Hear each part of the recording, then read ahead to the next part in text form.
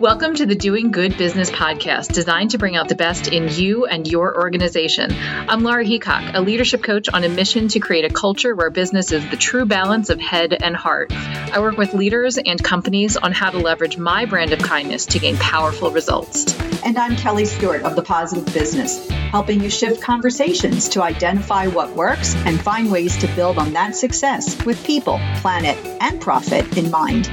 The Doing Good Business podcast is the place to learn about transformational leadership qualities and purpose-driven business practices that are essential to success in today's modern market. You can make the world a better place through business, and the business case for that starts now.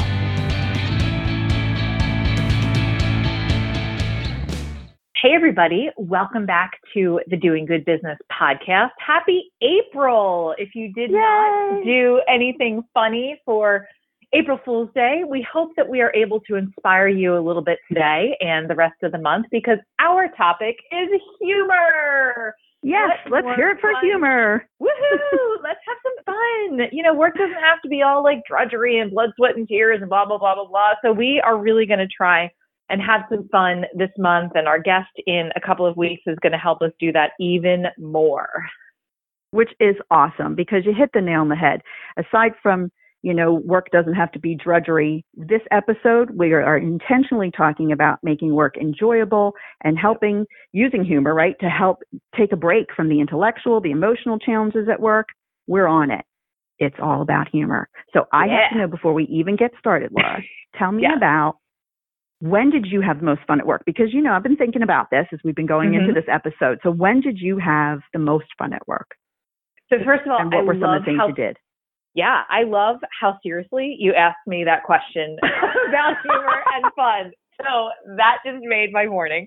So it's funny. So one of my longest jobs, I was with a really small company in the recruiting industry for 10 years and did a whole bunch of roles for them. But it was the epitome of, you hear about like the intense environments, like the commission environments, work hard, play hard.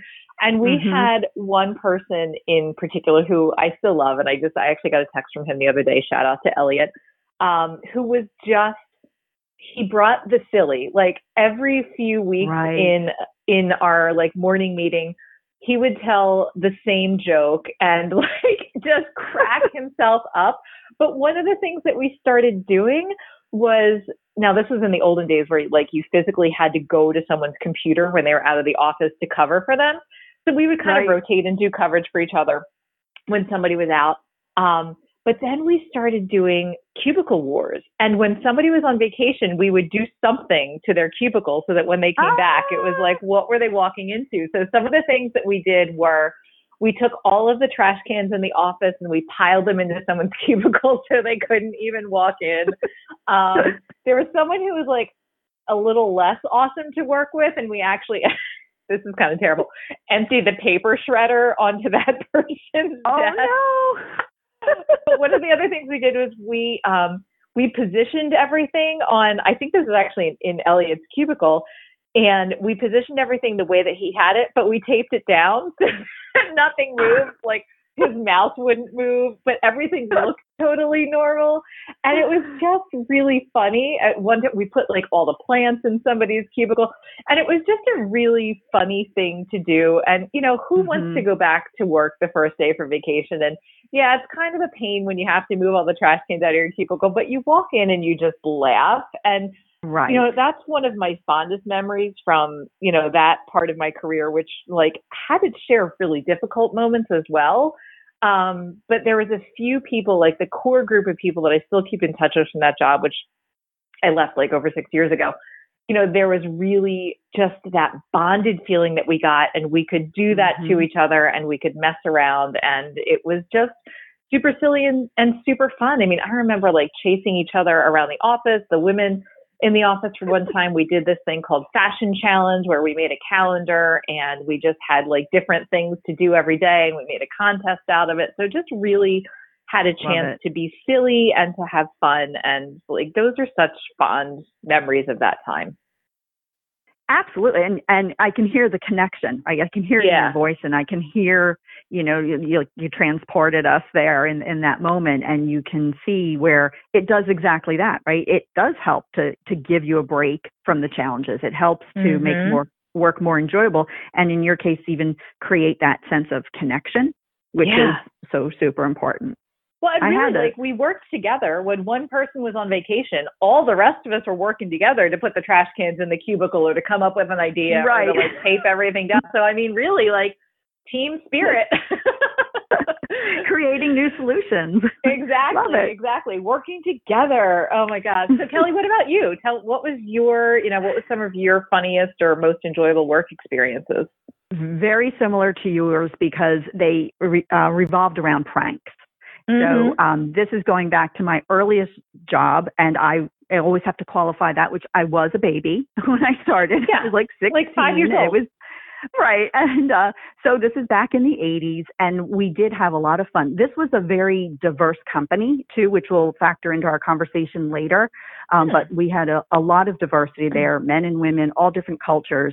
But pranks was the thing. And again, we always had a couple of people who just nailed it all the time. They were just intuitively prankish. And so at an architectural office, there are different types of supplies, right? And you have this big brown craft paper. And one night, 2 guys went out and they drove to one of the women's homes and wrapped her car in brown paper and wrote happy birthday on it for her birthday, right? So similar type of thing.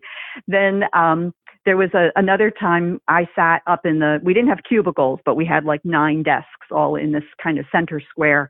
And one of the women that I worked with, she would go out every day at lunch and walk. And so she would get changed into her sneakers. On warmer days, she'd even go in the ladies' room, get changed into shorts and her sneakers.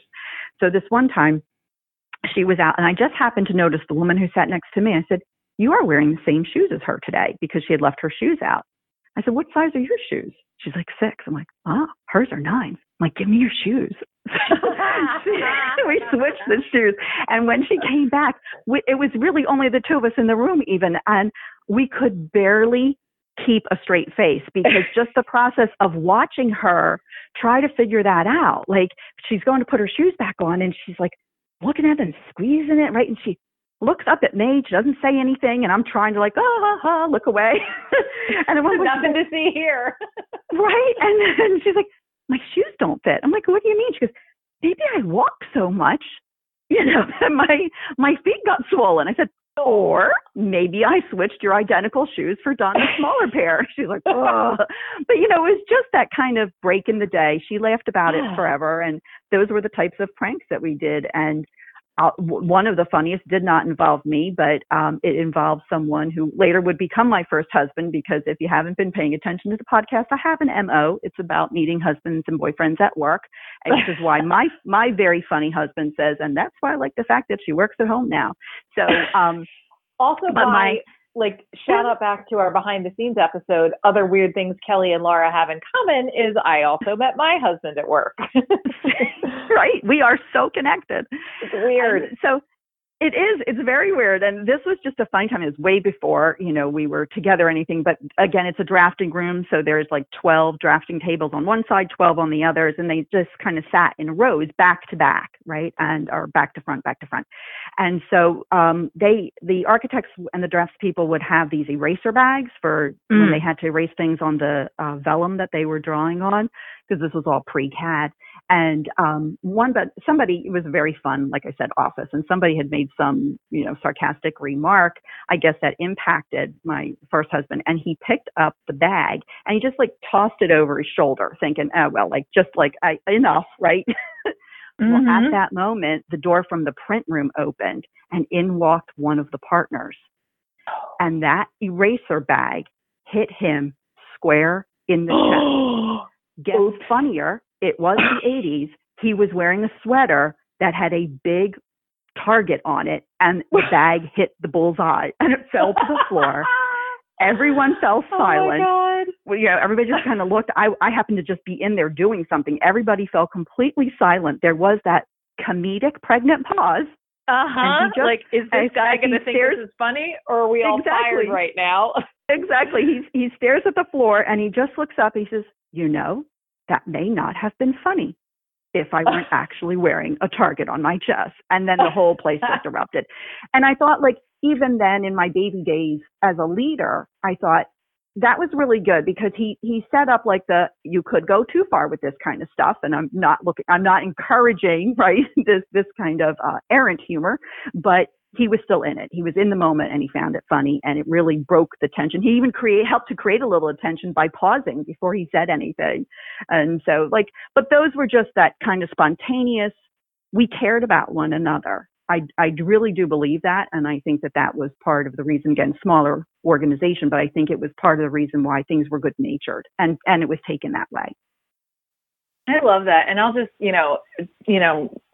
clarification in case anybody needs it. Like when we're talking about humor this month, in no way, shape, or form are we advocating for anything that would be hurtful or offensive in any way. And I think that story perfectly demonstrates it, right? Like, would that have been an intentional physical thing? Like, that wouldn't have been appropriate, but It was a total accident and you worked in the environment where it was able to be laughed at and things like that. And, so I will say, just putting that out there in case anybody doesn't know us well enough by now, if you're listening to us for the first time, we're advocating for humor that is of the connecting variety, not the disconnecting variety. So nothing that would ever be, you know what I mean? Like, I'm also the person who is very well known for interrupting inappropriate jokes in the workplace and making sure that people don't continue to say them. So just throw that caveat out there. Well, it's an important caveat. Yeah. Like the experts call that, and let me make sure I get this straight, divergent conceptualizations of humor, right? That which is funny to me may not be funny to you, meaning humor can either pull us apart or push us together. And I think that's really important to keep in mind. And that's what I was trying to sum up in our example too. The example that I shared was that it definitely pulled us together, but we were already in that ballpark.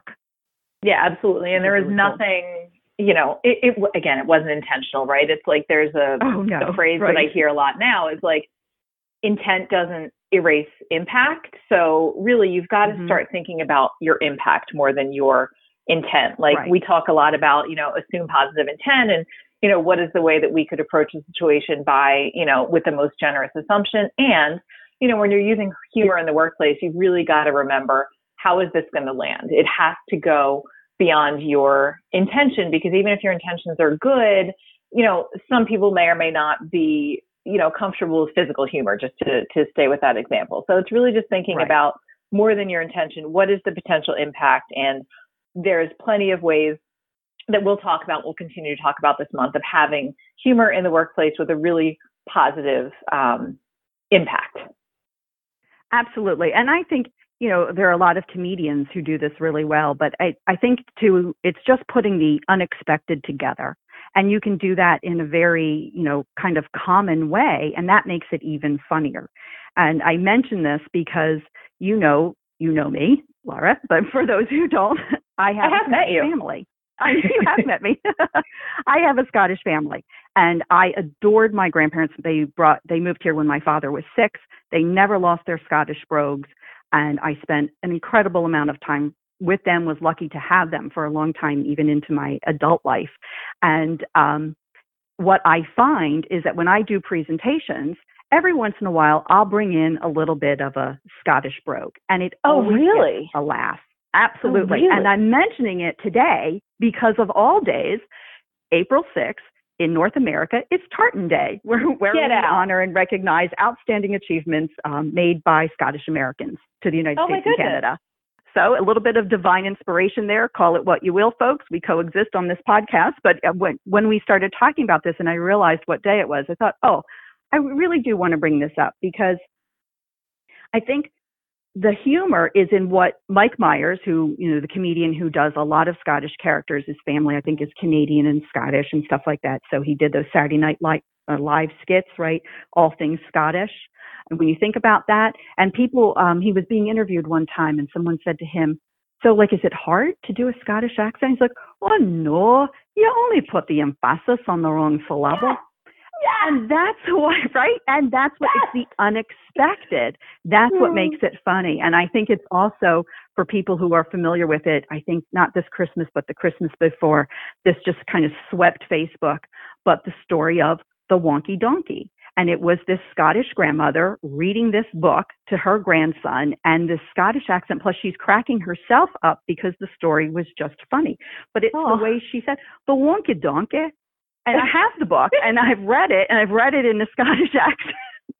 I have never heard Kelly's Scottish accent, and it's bringing me such joy right now.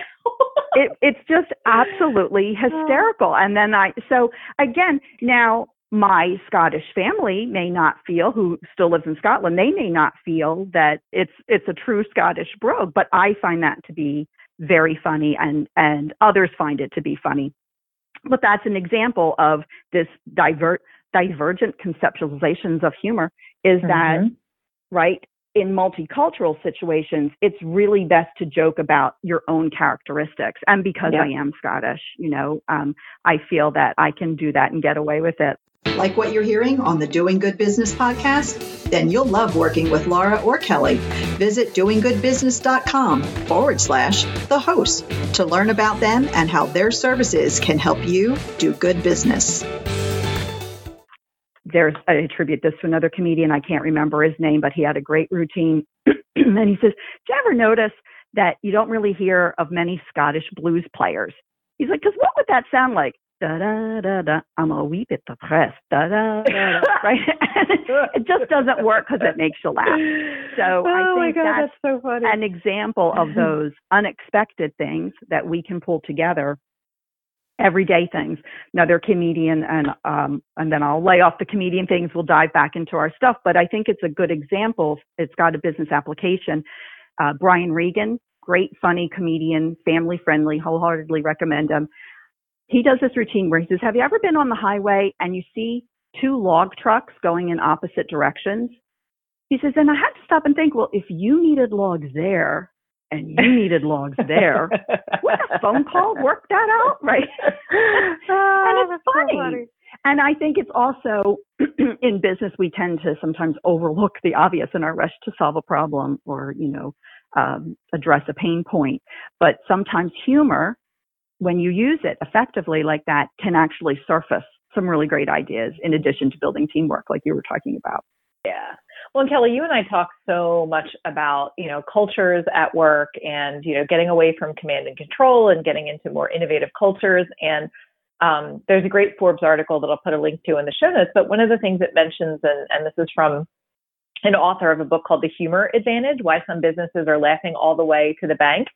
They talk about the workplaces that encourage people to be themselves, have more humor and have a better culture, and they tend to be more innovative, so that people tend to be more open, the cultures tend to be more innovative, and even sometimes people who aren't comfortable sharing their humor can do so in environments where it's appropriate and it's fostered, and those environments tend to be the ones that are more innovative, which I just found really interesting. And, again, we've talked about creating culture and, teamwork and all that kind of stuff. It's also a stress buster. It also, it allows us to show each other's humanity. We talk about bringing your whole self to work. And for most of us, some form of humor is a part of who we are. It can put people at ease. Think about your first day on a job. Maybe if you're the person that's taking that new person to lunch, like that's a chance to use a little bit of humor. It can actually build trust. It can actually be something that shows your authentic self so that people start to trust you. Obviously, it can boost morale. I think we've talked about that in our stories, but it makes you sound more approachable as a person individually. And it actually can increase productivity. Again, going back to that innovation statistic, it can make people feel more relaxed and comfortable to take risks. We talk about those environments. I think Google calls it a safe to fail or a fail safe experiment, something along those lines. I'm probably misquoting it, but, really creating those environments to foster innovation and to foster productivity. So important, right? And I think you're hitting the nail on the head. And, we did an episode very early on in the podcast about fear. And when you talk about all of the F word, when you I talk think that's about, what we called it, actually. If we were smart, that's what we called it. But I'll link to it. We probably did. Absolutely. Because when people are in fear mode, they're in self-preservation mode. And I think all of those things that you're talking about at the very beginning of this is helping people to move from this protect mode, thinking about me, my self-preservation. Is it okay? I'm new here. I don't know what's going on, or I'm not sure if this idea will fly, and getting them into the connect mode of their brain, right? Which is they're thinking about what can we do together? And humor, right, is one positive aspect that can really create those bridges toward getting people out of me. It's okay. We can surface some new ideas here. It's okay. We can collaborate, right? But in a very, and another great word you use, in a very human way. Because as humans, we all want to be part of the tribe, right? That's just part of it. And so when we do that, when we can connect with other people and use our humor, then we're more likely to receive assistance and support from our tribe, right? And humor actually gets other people in a good mood, which is great, because when they're laughing and feeling good about it, they're filling up their own coffers with the social resources that are essential for cooperation, because feeling good means we're not feeling fear. Yeah, absolutely. No, I love that. And it is definitely, you can't. So one of the things that I do is I teach for the coach training program that I graduated from. And we did a lesson last week. And part of the lesson was teaching about neural interruption. And we used humor to do that. So in a one-on-one session, when you think about, and obviously, coaching sessions are timed just like one-on-one sessions with an employee might be timed. Like you might have a 30 or a 60-minute time limit. And if you have, in my case, a coaching client, but in the business world, if you have an employee that's sitting in front of you and there's something really heavy going on, maybe it's a missed deadline, maybe, the employee's got some stuff going on, like how do you end that time in a place where that person that's sitting in front of you is, safe and okay and can go out in the world? Like humor is a great neural interruption to be able to kind of like break the heaviness, the thickness of something that everyone is worried about, right? So if I'm in a one-on-one with an employee, and I can think of times that this has happened, there's a big thing going on, maybe a client's unhappy, you're having to have the conversation about it, but time is winding down, and you can kind of sense that the person is still feeling really like off-put, and that's going to negatively impact their work. That's a great time to use humor at the end of it. And, the way that we actually teach it is just being very transparent about it and saying like, okay, I know we've only got about 10 or 15 minutes left. Like I have a very important question to ask you. And then like everything gets really serious. And I would say to you, Kelly, do you think that mullets should return to the hairstyling world? No, really. Like I think that we need to have a very serious conversation about that. Like, should we start to bring mullets back into the common fashion scene of 2000? Right. So it's like, so it's a neural interrupt. And like in brain science, that is the thing that helps your brain shift gears and get out of that really heavy space. Heavy mode. Right, exactly. And then to go back into that, like I'm able to be creative. I'm able to get my job. I'm not just spinning out into a spiral. So, leaders, feel free to use it in that sense too. And I think also, for leaders individually, you've got to start by laughing at yourself. You can't That's start what I was going to ask you. What do you see in leaders, right? Oh, yeah. So you can't start it by like kind of poking fun, at a situation. I think as a leader, just like everything, right? It's got to start with you. So, poke fun at yourself, show that it's okay. Maybe a great opportunity is when you're sharing a mistake or a misstep that you made with your team to kind of humanize yourself as a leader and be like, well, clearly I'm not perfect around here. So just a reminder, I don't ever expect any of you to be either, because look at this crazy faux pas that I just made over here. Look at this deadline I totally blew. I don't ever expect you to be perfect. What I do expect is, in integrity and to acknowledge it when you make a mistake, because very clearly we all make mistakes. And that's, not something that we want to shun in this culture. We want to just make sure that we've got a culture of transparency and that we're talking about it. So really, I think, step one is just be able to laugh at yourself, be able to poke fun at yourself, be the person that says, I remember we had a leader at a company one time, really high level, took over, and he was doing, town halls at each of the different offices. And he was like, look, the most common question I'm getting everywhere, because this was an acquisition, is, are we still going to be able to wear jeans to work? He's like, guys, don't care what you wear. Never cared what you wear. It's all going to be fine. Right. And like he really poked fun at himself and at the experiences that he'd had in going office to office and, trying to do this like large corporate takeover of what had been a small independent company. And he's like, don't care what you wear. Check it out. I'm wearing jeans today. So, things like that. Start by poking fun at yourself. Right. I think that's so important. It's like an olive branch almost to say, hey, I do this for myself. Right. And you touched on a couple of great things in ways that leaders can use humor. And I think there are a couple of other strategies as we think about that, because, I'm still this person, Scottish accent or not. I have to ask, right? Why are you trying to bring humor into your organization? What would you be trying to accomplish? And there are two areas that I don't think really bubble to the top for people when they think about humor in the workplace. But the underpinning is around cooperation. And similarly to the brain-based conversation we were having, we'll include a great article I found about the link between, how cooperation helps us and how humor starts to foster that sense of cooperation amongst us, as I alluded to earlier. But there are two ways that I think that this could be really helpful for any of our listeners out there who are in the areas of having to do negotiations or customer relations. Because in negotiations, humor can really be used to kind of prime the pump, so to speak, which activates our brains, as we've been talking about, to get to be more cooperative, which in negotiations leads to collaboration. This benefits the negotiator because the same good humor softens their approach, which is what you're talking about, and allows them to see the person they're negotiating with in ways that promote understanding, which leads to better negotiations and outcomes all around. So that's something that can be done. In customer relations, and this is where I think humor comes into play where it's least expected, with financial advisors.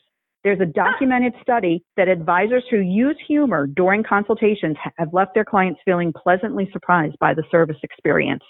Because again, unexpected, how cool is right? That? Connection, right? Making myself a little bit vulnerable by being funny, right? And now I feel that sense of connection with you. And in healthcare, where emotions run high, and yet patients and their families are co-participants in the therapy. So we don't really think of customer relationships that way, but it is a customer relationship. I'm the I'm the patient. I'm receiving a service from the doctor, and I think to have a little bit of humor around that, again, all of your caveats included, my own, in context, you have to always know your audience, right? And for some people, this just will not fly. But in my own family, I can say, we're probably off the charts on this one, because we really will. There is no scenario that is so serious, and this has been medical things. This has been end of life issues in my family that someone won't make a little bit of a joke. And we all, again, care for one another enough to know the intention behind that. And it really does. It helps to bring your blood pressure down, right? It helps to release some of those endorphins. And in this case, with the healthcare perspective, then using humor is about helping to, again, create those bridges where patients and their families can become co-creators of the therapies, right? Because the doctor can tell you this is what you need to do, but there has to be some buy-in, right? Right? Just like any other strategy that someone in business would use.